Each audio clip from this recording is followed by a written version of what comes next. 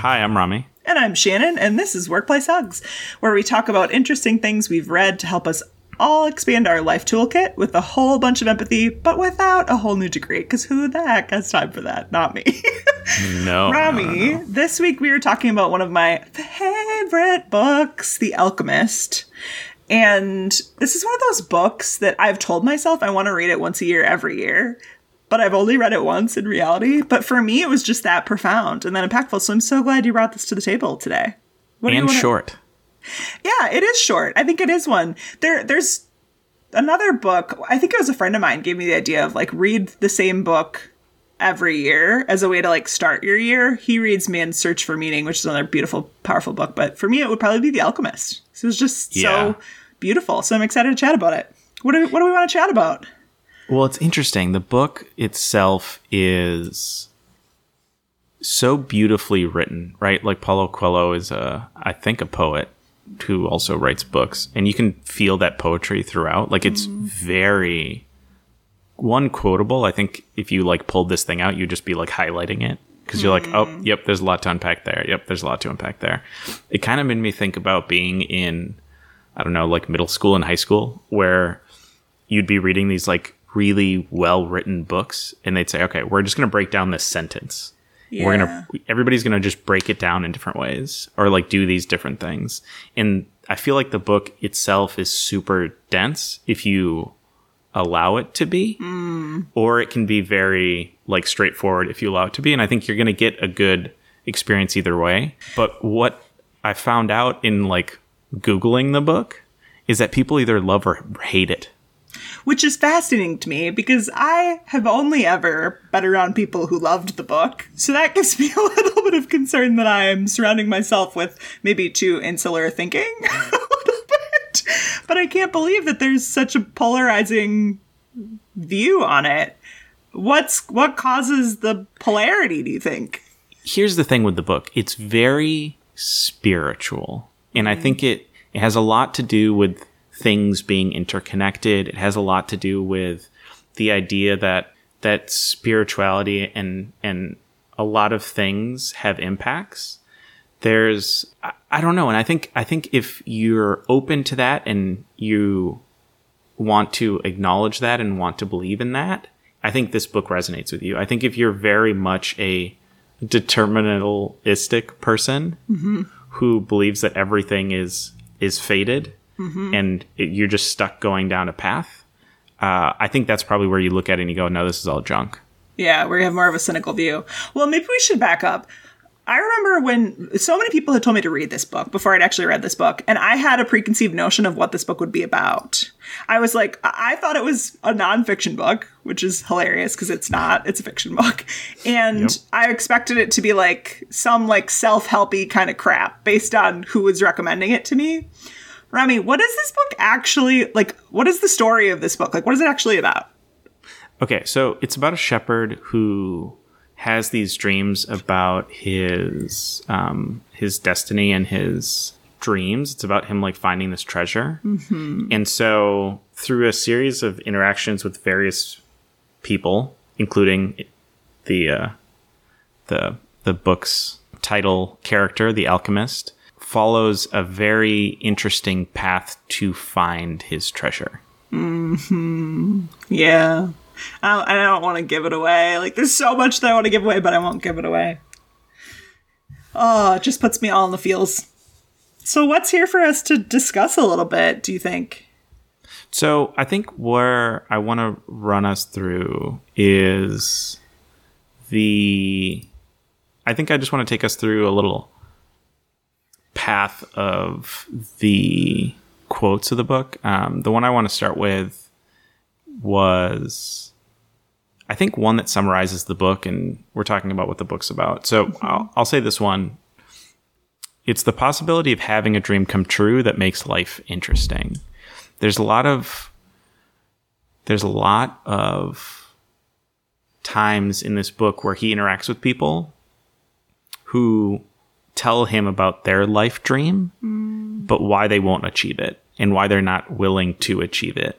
And I think those people are are put there purposefully for him to say, oh, like, that's the opposite of what I'm doing. Like, I see that person maybe wanted to do X is now stuck doing Y, and they just have determined that fate has told them they're stuck doing Y. Yeah. Okay. Let's talk Disney for a minute. I promise it's related. Have you seen Tangled? Yes. Okay. So, like, the song in Tangled where she's... At first I see the light. No. Where she's like, where it's like all of the big guys or whatever, and they're in the tavern and they're singing, I have a dream. And she's like, haven't you ever had a dream? And all of these, I don't know. I think like the equivalent would be like biker dudes in society today. Wait, hold on, Shannon. I think you're thinking of Brave. No, in Tangled. When she has this dream of going to see the lanterns and they're in like the tavern. Right. Yeah. And she's talking to these like, and they all get inspired. In the movie, they would call them thugs. I don't love that word, but whatever. Yeah. I think that's what they call them in the movies, thugs. And she says to them, "Haven't you ever had a dream?" And they're like, "Yeah, I had a dream. I wanted to like go be a singer on a famous stage and like all these things."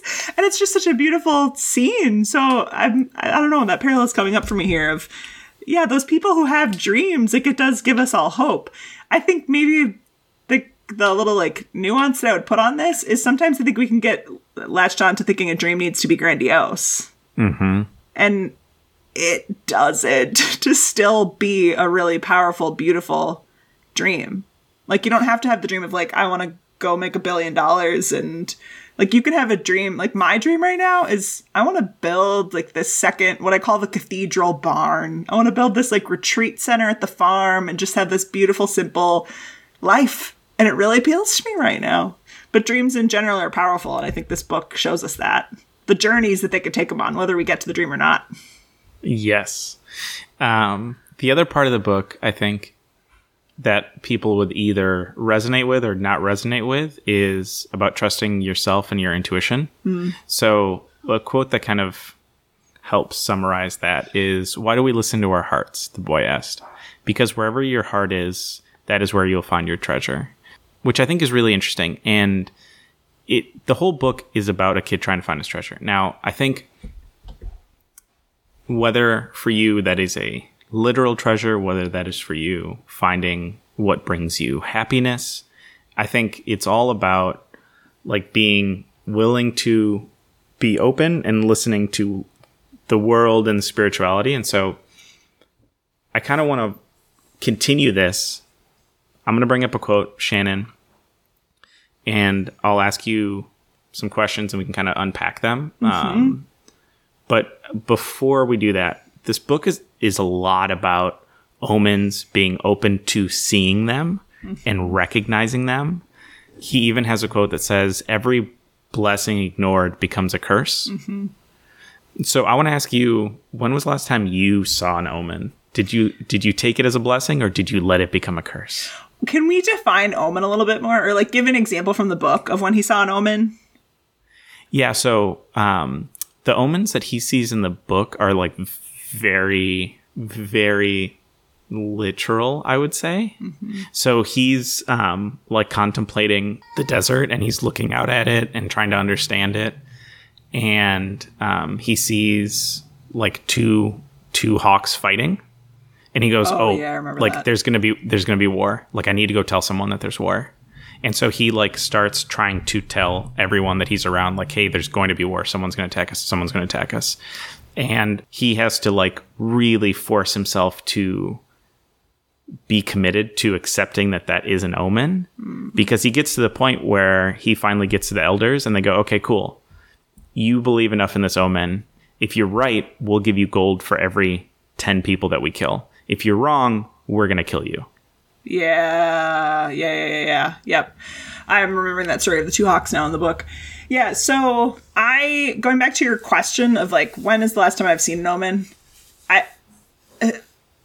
Okay, we're going to get like real into my hippie woo-woo side. I feel like I see omens or signs or visions probably every damn day, if I'm being honest.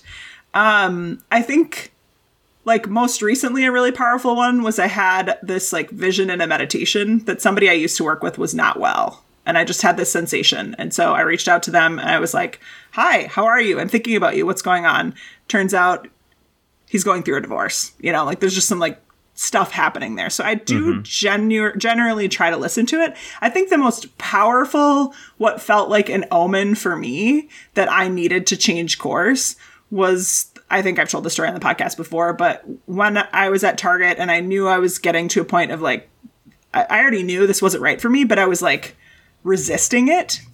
And literally 5 people died in 5 months, like a freaking clockwork.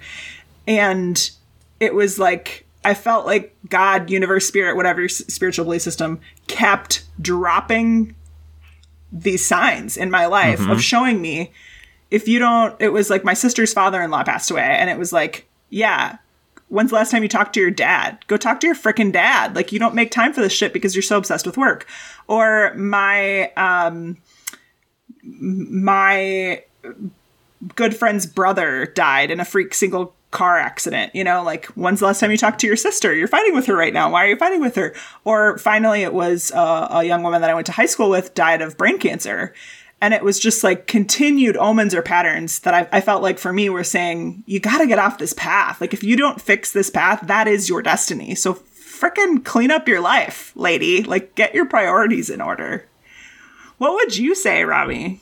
I don't know. I think for me, it's always about, like, I'm similar to you. Like, if I feel something intuitively, like, I'm going to follow it. I think a lot of those things like take us down different paths. And I think what's really nice is when you go down a path and things kind of work out, I don't think you stop questioning about other paths, which is nice. I don't know. I struggle with this one a lot because similar to you, like, I think very little things can be omens. I think very big things can be omens, but I don't know. I feel like there's so many. Yeah, my gut, well, this is a little bit me tipping my hand on how I've been doing a lot of exploring around feminine energetics or whatever. And like, I now have this belief or philosophy that us as, okay, we're really getting here. We're going there, Robbie. I think us as human beings, we're operating with 5 senses, but we really have more senses than that. Such as intuition, such as feeling, sensing things that we turn off at a certain point because of the patriarchy, if we call it what it is, that values like concrete facts, things that you can see. And so in that sense, yeah, I think I'm becoming an even bigger believer in omens or the feeling or the sensing or the knowing. Like, you know, you can feel somebody's behind you, but you don't have eyes in the back of your head, you know, but you can just like sense it. How do we honor more of those things? Juicy. Yes. Well, and I think to own up and answer the question, I think leaving one of my previous roles was like such a difficult thing, but then it just felt like the world was saying like, this isn't the space for you. And then talking to people who are still there, like a few months later, everybody was like, no, it like got really weird after you left. And it was like, okay, cool. Like, that feels like I took the omen at the right time, because similar to yours, like, it was only going to become more literal in that like people were going to keep dying. And I'm glad that you made the change, because I'm thankful we didn't have the 6th month of a person dying and the 7th, because you just were going to keep rejecting these omens. I don't know how quickly that was going to get to me, but I'm glad that you stopped it when you did. Yes, me too. Okay, let's go on to the next one. We'll flip a little bit more positively here. So the quote is, "And when you want something, all the universe conspires in helping you to achieve it." So the thinking in the book is, when you are trying to fulfill your destiny, the world and the universe will conspire in helping you achieve it. So my question for you, Shannon, is, when things are going well, how do we, 1, realize that? And 2, how can we make the most of it? I think 1, how do we realize it? What's the thing that I feel like I'm a broken record on? Reflection. Like, reflection, that's a good thing. We should all do more of it. So I think that's thing 1, reflect. Like, allow yourself to absorb and soak it in that sense. I think the other way that we can realize when things are going well is to dare to articulate a future vision that we're hoping for. that we can come back to. But I'm very sensitive to how I use that vision and how I see others use that vision. I don't use that vision as a punishing measuring stick, if you will, but I do use that vision in the positive sense of helping me recognize, like, holy crap, 4 years ago, you said you wanted to be in this space where you're coaching this many clients and you're working from home and you're bopping around town, you're taking care of your kid, and now you have that. Wonderful. Like, let's appreciate it. And then to your second question of how can we make the most of it? I think this goes back to a little bit of what I see in folks sometimes when we're coming into that, what I call the go for it chapter, where like you have all the things that you want and then you overextend, you know, like you try to push it too far, you burn yourself out, and you like, it's like addiction in some ways, because it's like, it's such a good thing that you want more of a good thing. And so how I think limits can be really loving. So how do we support ourselves with some limits to say, I actually want to give myself space to enjoy this and savor this goodness versus continuing to charge and push for more and burn myself out. How can I extend this cycle of goodness as long as I can? I like that, because I think it's really about acknowledging, reflecting on that it's going well. Yeah. But realizing that it goes well because you haven't leached everything out of it. Yes. And like pushed it past its limit. So I like that flip on it. What a good word of like leech. Yes. That's just like gives me such a visceral reaction. But yeah, we can become little bloodsuckers sometimes and suck all the joy straight out of it. Okay, let's go to the next quote. So this one is, there's only one thing that makes a dream impossible to achieve, and that is the fear of failure. Which I think we talk about a lot. It's that fear of taking those small steps to make the big changes. And I think it is scary, right? Like making a 180 degree change. I think if we think about, I could name probably 30 of our previous podcasts where we talk about the fear of change. But I think especially like about the like Michelle Obama's, like the pivots that she made, right, are all terrifying. Yeah. Oh, yeah. Yeah. But being able to acknowledge that change is scary, and knowing that you've gone through a lot of change. So like kudos to you. Like reflect on that and realize that like you've gone through terrifying change already. Mm-hmm. And that like the person that you are and the person you want to become is really written by those fearful times and the fear of failure and pushing through them. And I think being willing to continue to not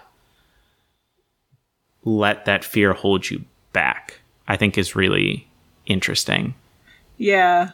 I think about a lot how many folks, when they come to me and they're saying, I want to make a change, I want to make a change, I want to make a change. And then I ask, okay, like, what are the behaviors you need to make a change? The number one thing that people usually say is, I need to be more confident. I wish I felt more confident. And I really just like, it's really come through to me quite clearly recently that confidence is just so freaking overrated when it comes to making change. And I think what we actually need to support ourselves in overcoming the fears that are just inherent with the territory of change is compassion. Because if you have a deep practice of compassion, fear really starts to dissipate.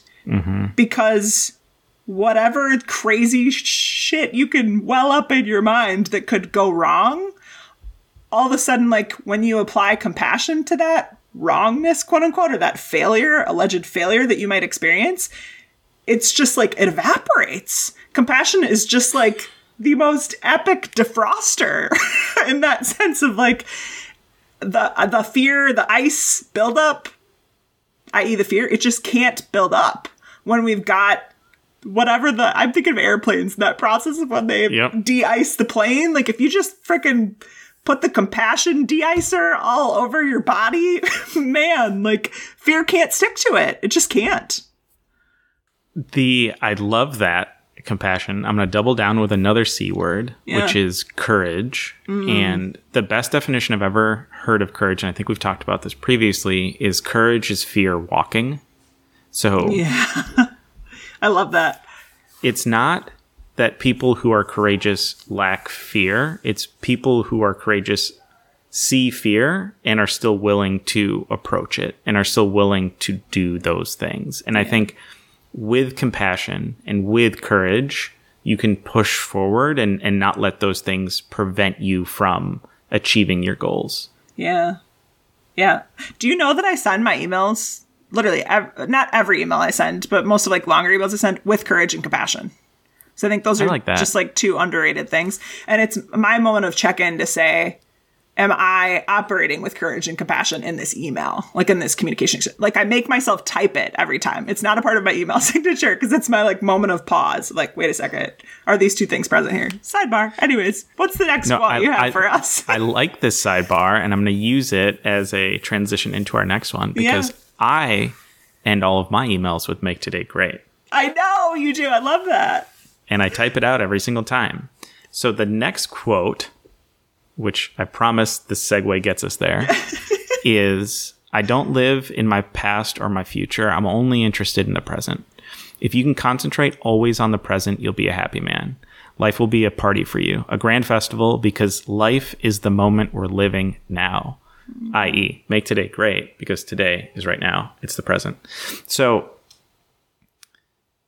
it's interesting. I feel like so much of everything that we read, that we see, that we talk to people, they always say like, hey, take a step back, appreciate what you have right now, and don't let the past, your past mistakes or your past successes or your future potential like cloud what you have right now. And I think it is a hard thing to focus on.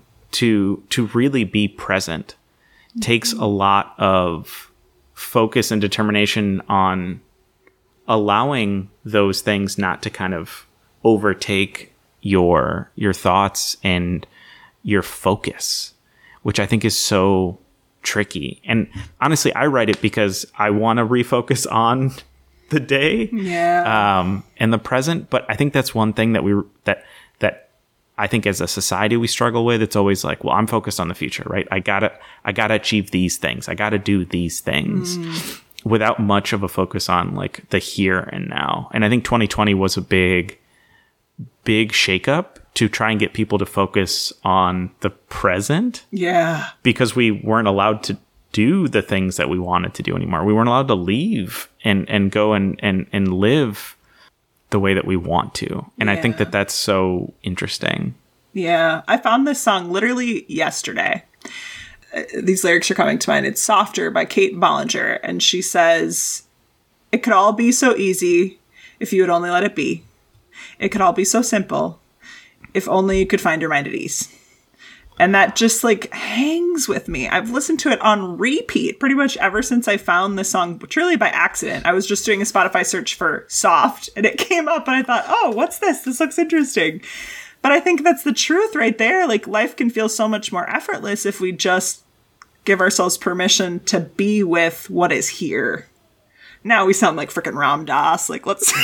I like it. All right, let's recap because I think we got there. So I think the big thing here is if you are open to these things, if you're excited by these, I would say read the book. It's a short book. Mm-hmm. You can listen to it. I think it's like maybe 2.5 hours of a listen. But it's just a really introspective book that if any of what we're saying is exciting to you, listen to it, put it on your yearly list. Maybe Shannon will throw it out there and we'll see Shannon read it again here in a few months. Yeah, you probably will.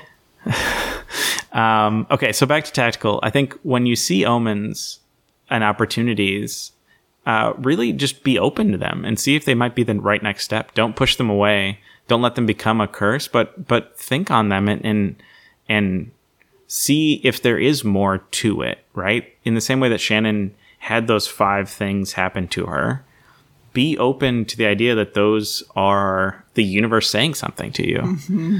The second one is when things are going well, reflect, right? Reflect on reflect all the time, but reflect so that you can see that things are going well and that you can appreciate it, right? Mm-hmm. And when you do keep pushing forward and trying to make use of that momentum, don't push it to the breaking point, right? Like, find a way to leverage that momentum, but not overtake it and then kill it. Mm-hmm. The next one is Shannon's sign off, which is courage and compassion. So don't let the fear of failure stop you from achieving your dreams, right? Like, have courage, have compassion, and be willing to push past that fear. And then the last one, we'll use my email sign off, which is make today great. It's live in the present for happiness. Yeah. Oh, what a great book. I'm so glad you brought this one forth. We would love for you to join in the conversation on Instagram. How are you practicing living in the present? How are you overcoming fear right now in your life? How are you leveraging courage and compassion to do that? And maybe if you're a 1-star reader, I guess, I don't know. I don't think we want to know what the 1-star Goodreads raters of this book have to think. But if you want to share it, fine. That's fine too. With that, I've been Shannon. And I've been Rami, and this has been Workplace Hugs.